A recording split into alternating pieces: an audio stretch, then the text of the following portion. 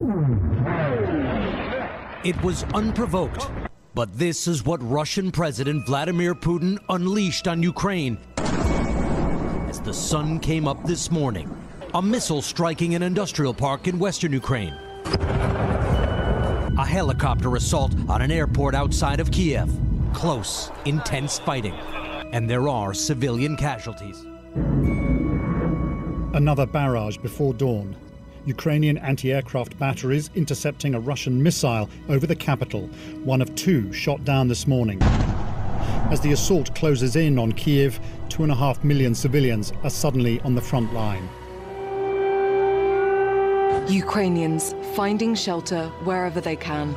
These people rushing to the subway, hoping they may be safe there from an assault they did not start nor want. The civilians here had to deal with the threat from their occupiers. This hour with breaking news from Ukraine. Russian missiles have hit a crowded shopping mall in the central Ukrainian city of Kremenchuk. More than 1,000 people are believed to have been in the center at the time of the attack. But hundreds of miles away on a different front line, the official American help is being moved into position. A not-so-secret weapon. Now, HIMARS are some of Ukraine's most highly valued weapons. They're terrified, really, of the Russians finding out where they are, so we're being taken to this secret location. US howitzers are also here. The power of that gun is just unreal. It sucks the air out of you as it goes out. Now, this is an active combat zone. They are finding Russian targets. These weapons are far more agile than anything Ukraine had before, so they can fire from sloped or rocky areas and take the Russians by surprise. And now this conflict is turning into even more of a proxy war, competing world orders clashing over this slice of Eastern Europe. With Luhansk already in Russian control and Donetsk in their sights, huge swathes of territory are slowly being swallowed up. Ukraine says it's entering a crucial period where it needs more foreign help to push Putin's forces back before the winter comes. If not, Russian roots will sink so deeply into their land that they'll get frozen in place, and the country they knew may be lost for good.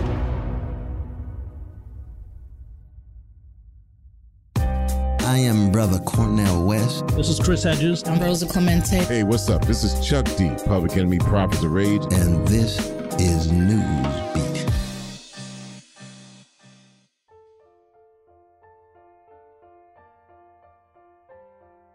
So we all know what's happened since the events that were outlined in that cold open.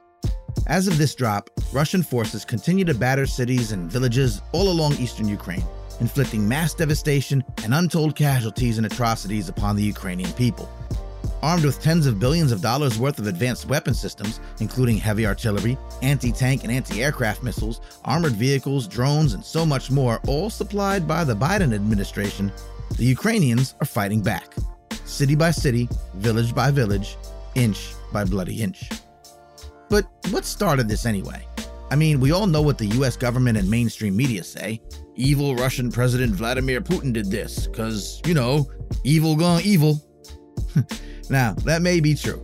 Anyone who slaughters innocent life for their own selfish, imperialist agendas, be it tens of thousands of people, as we're seeing in this horrific bloodbath, or even simply one, is an evil freaking monster in our book.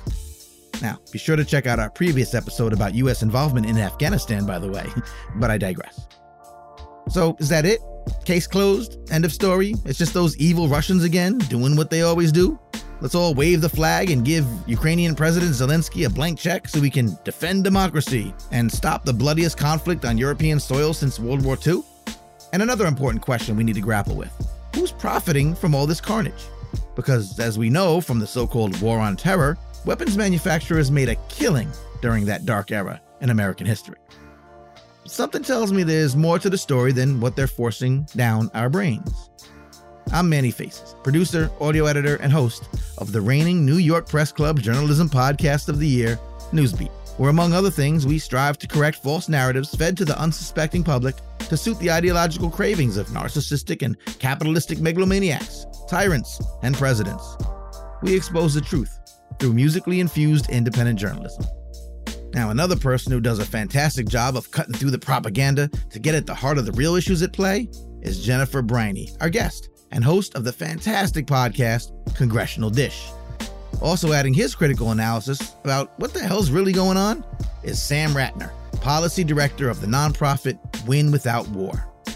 Now, before we get into it, just a quick reminder to subscribe to our free Substack newsletter at newsbeat.substack.com for new episode drops, updates, bonus content, and much, much more. We'd also love it if you dropped us a review wherever you listen to us. And if you want to reach out directly, shoot us an email at usnewsbeat@gmail.com. All right, here it is. This is Ukraine War, Proxies, Profits, and Propaganda.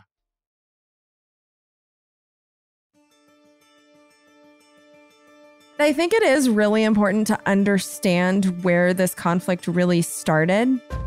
I do think a lot of Americans think that this came kind of out of nowhere, and it really didn't. And the fact that this is happening while Joe Biden is president is quite relevant. When Joe Biden was the vice president in 2013, there was a president who was democratically elected in Ukraine. His name was Viktor Yanukovych. And he was in the process of working out a trade deal with the European Union. One of the things that I think that the American public isn't quite aware of is that the reason we have our military all over the world and what we are doing in this world is that we are trying to create a global economic system that is housed in the World Trade Organization. This has been happening for a very long time. It started in the wake of World War II in the late 1940s. And our country, both Democrats and Republicans, are devoted to making this a global system. This is key to understanding everything that's going on in the world. And so these trade agreements are how countries are assimilated into the system. But the key to this system and what we're asking of countries when we bring them into the system is privatization. We want these countries to open up their country to multinational corporations. That's really who we're functioning for on the global stage. And so Ukraine needed money. The man ousted from power just 5 years ago appears to have been voted back in. Viktor Yanukovych has claimed victory in Ukraine's presidential election. Viktor Yanukovych, as the president, was working out this trade deal where if he took the billions of dollars that was being offered by the World Trade System, specifically the International Monetary Fund, which the country needed, he would also have to change his laws in ways that were not great, let's say, for the Ukrainian people. We wanted them to, for instance, privatize their entire electric grid. Ukraine is also blessed and cursed with a lot of fertile agricultural land. And so we wanted our companies meaning the multinationals, because these are not countries that are loyal to the United States in any way. But, Monsanto wanted to get in there and have access to that agricultural land. And then Ukraine also is a transportation hub for fossil fuel, specifically gas. They have pipelines going from Russia into Europe. And then also, Ukraine has a lot of unfracked natural gas underneath their soil, and the multinationals want it so that they can pull it out of the ground and sell it and profit from it. A miracle didn't happen, and European Union leaders and Ukraine have, as expected, failed to sign an historic free trade deal after a last-minute U-turn from Kiev. Ukraine's President Viktor Yanukovych still attended the Eastern Partnership Summit in Vilnius, but under economic pressure from Moscow, he's revived trade talks with Russia, and nothing the EU said could make him change his mind. He decided instead to partner with his next-door neighbor, Russia, which had offered Ukraine $15 billion in the loans that they were seeking, also offered discounts in gas, and didn't have any of these strings attached that said, if you take our money, you have to change our laws and sell off your country's assets. It was a very public display of affection, an affirmation of the close cultural and economic links between Russia and the Ukraine. But the meeting at the Kremlin between President Putin and the Ukraine leader Viktor Yanukovych produced more than just memories of a shared history. Among the protocols signed at the Kremlin, a landmark agreement by Russia promising to reduce the price of its sales of natural gas to Ukraine by a huge 30%. And from that moment forward, the United States government decided that this man should no longer be president of Ukraine. Maidan, the name of a square in the center of Kiev, also known as Independence Square. Maidan also now shorthand for the revolution that turned Ukraine upside down 5 years ago. For 3 months, it was the setting for huge demonstrations, then riots, all in the name of the European dream.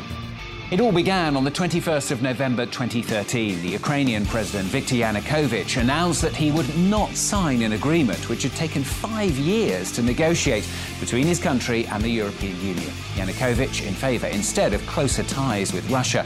At the time, Ukraine, it must be said, on the verge of bankruptcy, owing Moscow a huge debt of $17 billion for natural gas.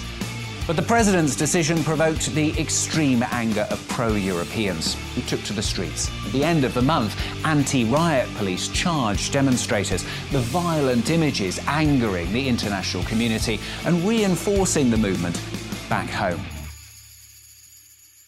And what the United States did, specifically our State Department, is that we funded a lot of those protest groups. And our State Department has a lot of shady ways of getting money to different people. And so the details of that, we're really not sure. What we do know is before Yanukovych was thrown out of office, which happened in February of 2014, there was a phone call that was leaked between a high-ranking official in the State Department. Her name is Victoria Nuland. And our ambassador to Ukraine, he was Jeffrey Pyatt. And in this phone call, you can hear them planning who would be in charge of a new Ukrainian government. Now, again, this is before anything happened. And the exact people that they named 3 weeks later ended up becoming the people in charge of Ukraine, specifically Ukraine's finances. So this coup happened. The details of that, it's all very shady. We're not sure who shot whom on the square. They call it the Maidan Square.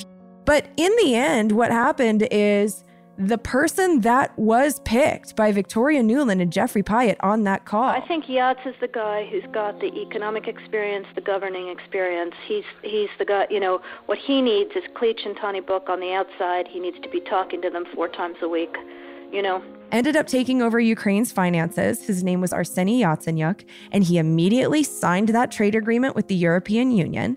And the U.S. Congress passed a law immediately that sent, over the course of the 8 years that followed, billions of dollars, at least $6 billion, weapons and trainers. And we essentially built Ukraine a military in order to defend this new government from Russia, which was obviously going to be pissed to see that the government that they had just partnered with was overthrown, with evidence that the United States was deeply involved. In the days that came after that coup, and we're talking like 48 hours after, Vladimir Putin, as president of Russia, I don't want to say he invaded a peninsula off the coast, because this peninsula off the coast of Ukraine is called Crimea. And Crimea has always housed Russia's Black Sea Fleet. It's one of their biggest military installations. And they were essentially renting that land from the Yanukovych government and the governments before that. That is what is constantly referred to as the starting point of this in Western media, where the real starting point happened in the preceding months and days, where the government was overthrown. That part of the story keeps being left out of the calculations. The reason this is so key right now is that in that phone call, Victoria Nuland and Jeffrey Pyatt are planning who's going to be in the new government, and they mentioned someone higher up who is going to come in and get the deets to stick, as in the details. And the person that they named was then Vice President Joe Biden. Well, Mr. President, thank you very much. And thank you for welcoming me once again. This is my 3rd trip in the last 7 months. You must be getting tired of seeing me as often as you do. And then Joe Biden becomes president in 2021. Victoria Nuland, that person that was on the call, has been promoted. She's now the number 2 person in our State Department. Ever since that coup took place in 2014, there has been a civil war in Ukraine. It's 7 years since war broke out in eastern Ukraine between separatists backed by Russia and the Ukrainian government. Since then, more than 13,000 people have been killed and over 1 million uprooted from their homes. And so all of this money that we have been sending and this military that we have been creating for the coup government, for the Ukrainian government, that money and those weapons have been used to fight the Ukrainians who are upset about their own government getting overthrown, the Ukrainians that wanted to partner with Russia in the east. And for 8 years, we did not care or do anything to stop that civil war. And 80%, and this is according to the UN, a Western organization, according to the United Nations, 80% of the casualties have been on the Eastern Ukrainian/Russian side. But when it comes to our government, the policy right now is that this war is going to continue until all of that property comes back into the Ukrainian government's hands, including Crimea, which, like I said, since 2014 has been peacefully a part of Russia. And so we are setting very unrealistic goals in a proxy war. Russia has made significant advances since last week in the north and southeast, but it has not been the rapid takeover that some had predicted, and Russian forces have not yet taken the capital. I think the Russians miscalculated. They miscalculated the resistance of the Ukrainians, determination of the Ukrainian army to fight, determination of the Ukrainian people to support the military and indeed to fight themselves. I think that the Russians also underestimated the powerful effects of sanctions, and so it's causing Russia to have some second thoughts. We are getting reports this morning, military analysis from both the Pentagon and from the UK defense military, and they credit Ukraine's military for stalling the Russian advance again. The fight back, they say, is much harder than the Kremlin expected. At this summit, we rallied our alliances to meet both the direct threats that Russia poses to Europe and the systemic challenges that China poses to a rules-based world order. I'm very honored to be with a very distinguished congressional delegation that has traveled here to send a clear message to the world. America stands with Ukraine. We stand with Ukraine until victory is won. Do not be bullied by bullies. If they're making threats, you cannot back down. That's my view of it. That we're there for the fight, and you cannot fold to a bully. The plain fact is that since 2014, the Ukrainian military has been funded, trained, really created from the ground up by the most powerful military force in the world. So this is a sophisticated military that has been training to be interoperable with NATO. Now, I think Ukraine mistakenly thought that if something did go down in their country because they were interoperable with NATO, maybe NATO would come to their defense. That hasn't happened. What NATO is doing instead, and when I say NATO, I mean the United States. We are sending the vast majority of the money and weapons. But we are funding the Ukrainians and letting them fight on their own. Aid to Ukraine arriving just in time. The nearly $14 billion in military and humanitarian assistance passed by the U.S. Congress in March has almost run out. This massive new package passed with bipartisan support in a vote of 86-11. So I read through that law, and a lot of this is funded with transfer authorities, which means that it goes into one account. That account itself can allow the money to go to like 15, 20 different places, and then it's allowed to be transferred around. But what I can tell you is the money that was specifically for the things that I think the American people wanted, helping the refugees, feeding the refugees, like helping the Ukrainian people, was vastly underspent and compared to what's going to go towards weapons of war. The vast majority of this is going towards buying weapons. Now, what we've been doing this whole time, this is a simplistic way of thinking about it, but we've had a lot of weapons sitting on our shelves in our overstocks. And so we've been sending Ukraine all of those. A lot of that $40 billion is going to go towards replacing those weapons for us so that we can keep sending weapons to Ukraine. Which means that so much of this money is just being funneled directly to Raytheon, Northrop Grumman, General Dynamics, the big companies that make all of our weapons. It really is a welfare program for them because there's nothing in there capping their profits or requiring them to sell anything at some discount price or anything in return for this. It's just we're buying the weapons. They can charge whatever they please. That's the vast majority of the money, unfortunately. And so what we're seeing now You're going to hear a lot of reports of, Biden sending $450 million and $500 million, just these little spurts of weapons and money. That is that $40 billion being allocated. So if you want to know the specifics, which weapons are being sent, we are sending more and more sophisticated and deadly weapons. In a guest essay published Tuesday evening in the New York Times, President Joe Biden confirmed that he's decided to provide the Ukrainians with more advanced rocket systems and munitions that will enable them to more precisely strike key targets on the battlefield in Ukraine. What I can tell you big picture, though, is that when we spend money on our military, there are many studies that are showing half of it goes to contractors. Half of it goes to private companies. Like, we're not doing a lot in-house anymore. So that can give you an estimate of how much is going into shareholder pockets.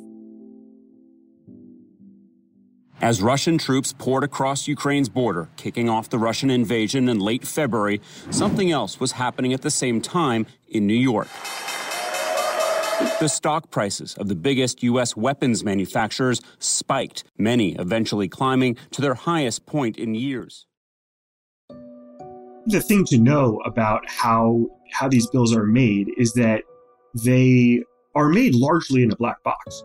The administration's request for funding comes in, and Congress deliberates really behind closed doors on these things. We either back Ukrainian people as they defend their country, or we stand by as the Russians continue their atrocities and aggression in Ukraine. The combination of that level of opacity and the outcomes that we see create this situation where it's really hard to avoid the conclusion that effectively votes are getting bought. Even if you set aside the campaign contribution, even if you focus just on personal enrichment of members of Congress. Lawmakers on Capitol Hill were trading stocks in defense companies, just as Russia was getting ready to invade Ukraine. One of those lawmakers is the Republican Congresswoman Marjorie Taylor Greene of Georgia. Records show she bought stock in the defense contractor Lockheed Martin just one day before the invasion started last month.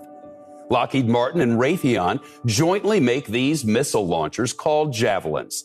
The United States already sent thousands of them to Ukraine, and President Biden just promised the country thousands more to help defend against the Russian forces. On the same day Congresswoman Greene made the Lockheed investment, she also tweeted in part, "War and rumors of war is incredibly profitable and convenient." I think this is an interesting case because Representative Greene did actually vote against the supplemental, but it also didn't matter because she knew that it would pass because there is such a wellspring of support for this effort that she was able to play both sides. She's far from the only one. Look at members of Congress who are investing in weapons manufacturers at the same time that they're voting on delivering handouts to the same weapons manufacturers. Even in this situation, we're still seeing war profiteers do their thing. The system that we have for doing this is so rooted in corruption that there's just no way to get around it. This conflict has been funded in two major tranches at this point. So back in March, there was a large government spending bill that included a little bit under $14 billion in aid to Ukraine. And of that, about half was weapons. Then Congress passed another supplemental for Ukraine on top of that initial $14 billion. And this new one is a shade over $40 billion. And about half of that is just security-related spending. Today, President Biden directed the drawdown of an additional $700 million in weapons and equipment from the Department of Defense inventories. The capabilities in this package are tailored to meet critical Ukrainian needs for today's fight, including requirements for rocket artillery. This authorization is the 11th drawdown of equipment from DoD inventories for Ukraine since August of 2021. The capabilities in this package include high-mobility artillery rocket systems, or HIMARS, guided munitions with a range of up to 70 kilometers, 5 counter-artillery radars, surveillance 1,000 additional javelins, command launch units, 6,000 anti-armor weapons, 15,000 155mm artillery rounds, 4 Mi-17 helicopters, 15 tactical vehicles, and spare parts and equipment. One of the best ways to understand the role that defense contractors play as brokers of American strategy in a lot of ways in the Ukraine conflict and in basically all conflicts that the U.S. is involved in, is to just look at what contractors say about the situation in Ukraine. All of these are public companies. They have to make earnings calls and talk to their shareholders. And A, they're required to be a bit upfront about what they think about things. And also B, they have no fear of suffering any consequences for saying that what to think about things. So they're a really interesting group to draw from when thinking about how American power works. What we've seen in the wake of the Ukraine invasion is A, huge expected profits from these companies. So, for example, in the run-up to the invasion, I think Germany announced that it would purchase F-35s, which are made by Lockheed Martin, for outrageous sums of money. Defense Minister Christine Lambrecht announced on Monday that Germany wants to buy 35 such jets to replace the Tornado fighter jets put into service more than 40 years ago, which, like the F-35, can carry American atomic bombs to their target. After that announcement, Lockheed stock hit a high of $469, over 40% jump from where it was 4 months previous. Pretty good return for members of Congress who were buying Lockheed stock. And we've seen that really across the industry. The CEO of Raytheon is this guy, Greg Hayes, who I particularly appreciate because he just says stuff. He just lays it out. He said at the start of the conflict, he was like, we are seeing, I would say, opportunities for international sales. So I expect we're going to see some benefit from it. Is his kind of just general vibe. That was a quote. But I think my favorite Hayes quote around the conflict is specifically regarding the replenishment funds that I was referring to earlier. Greg Hayes just came out and said, everything that's being shipped into Ukraine today, of course, is coming out of stockpiles, either at DoD or from our NATO allies. And that's all great news. Eventually, we'll have to replenish it, and we will see a benefit to the business over the next coming years. That's a quote from Greg Hayes. The way that these companies are willing to lay out in the public square the extent to which their profits are directly connected to pro-militarist decisions being made by the U.S. government, at the same time that these companies are supporting decision makers financially, both in the sense of campaign contributions and in the sense of happily accepting stock buying requests, is outrageous. You can see it all kind of laid out there.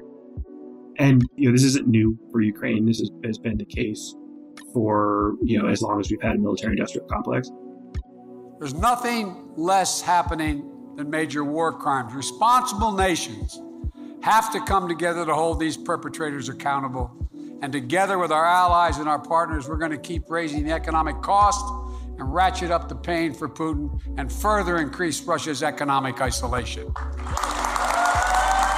The steps we've already taken are predicted to shrink Russia's gross domestic product by double digits this year alone. Just in 1 year, our sanctions are likely to wipe out the last 15 years of Russia's economic gains. And because we've cut Russia off from importing technologies like semiconductors and encryption security and critical components of quantum technology that they need to compete in the 21st century, we're going to stifle Russia's ability and its economy to grow for years to come. We won't be able to advertise every piece of security we give because our allies and partners are supplying to Ukraine through us. But advanced weapons and ammunition are flowing in every single day. And as you may have seen yesterday on television, when the Secretary of Defense was being cross-examined by one of our, our congresspersons, saying, what have you done? And he basically looked at him and said, what the hell do you think we've done? Why do you think they're able to fight? We've trained them and we've given them the weapons. That's what's happening. That's hard to tell. It's a bit early still, even though we're a month plus into the war. There is much of the ground war left in Ukraine. But I do think this is a very protracted conflict. And I think it's at least measured in years. I don't know about decade, but at least years for sure. This is a very extended conflict that Russia has initiated. And I think that NATO, the United States, Ukraine, and all of the allies and partners that are supporting Ukraine are going to be involved in this for quite some time.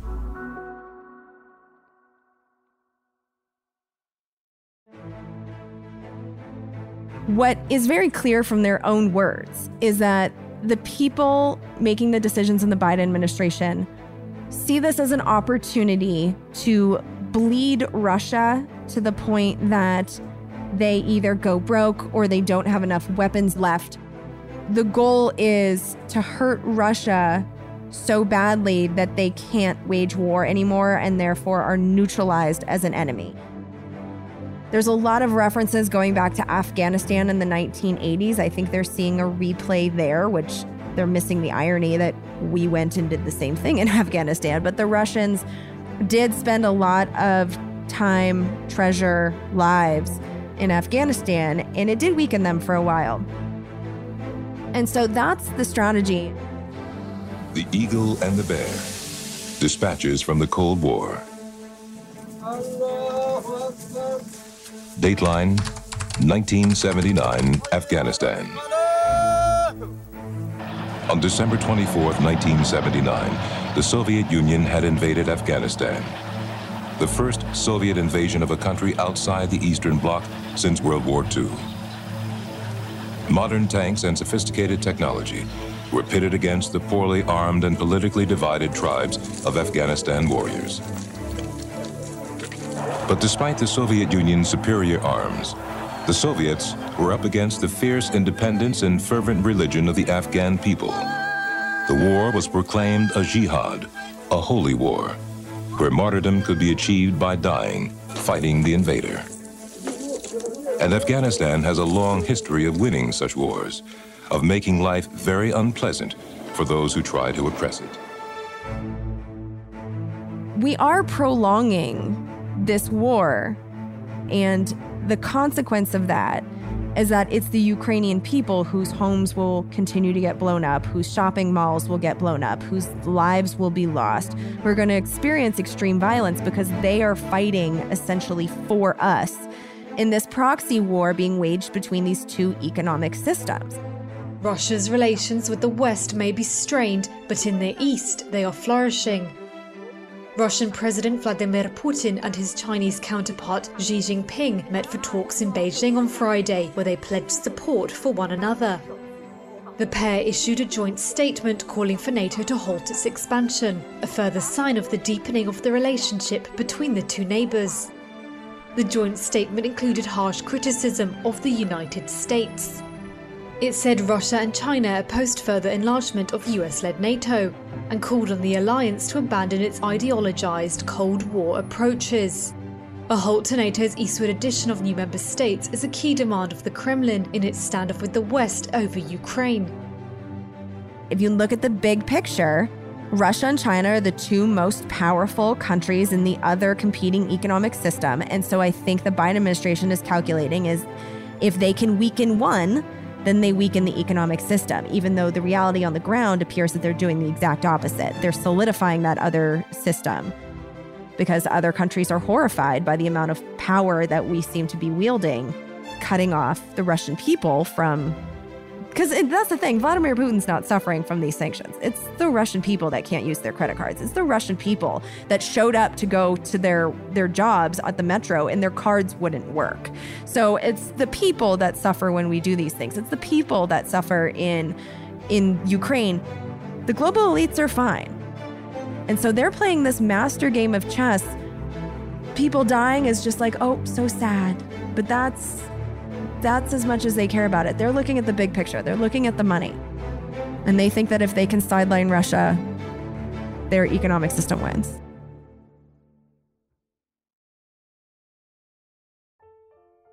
Well, damn. I hope that cleared some things up for you. It sort of makes you feel like we're all just being played a little bit, huh? Well, the true tragedy here, of course, as our guests Jennifer Briney and Sam Ratner stressed for us, are all the innocent people being slaughtered as these two superpowers play their lethal game of geopolitical chess. It's always the people who suffer. Now, we recommend you listen to and support our guest Jennifer Briney's podcast, Congressional Dish, available on all your favorite pod apps and at congressionaldish.com, and our guest Sam Ratner's nonprofit, Win Without War. Check them out at winwithoutwar.org. As always, please consider rating and reviewing our podcast, Newsbeat, wherever you listen, Subscribe to our free Substack newsletter at newsbeat.substack.com for new episodes, updates, bonus content, and more. Check out usnewsbeat.com for past episodes and more information about us, including extended guest bios and information about our artists in residence. We'd also love to hear from you. So anytime you want, send us an email at usnewsbeat@gmail.com. Once again, I'm Manny Faces, and on behalf of the entire Newsbeat and Maury Creative Studios teams, we thank you for listening. Back soon. Peace. I am Brother Cornell West. This is Chris Hedges. I'm Rosa Clemente. Hey, what's up? This is Chuck D, Public Enemy, Prophets of Rage. And this is Newsbeat.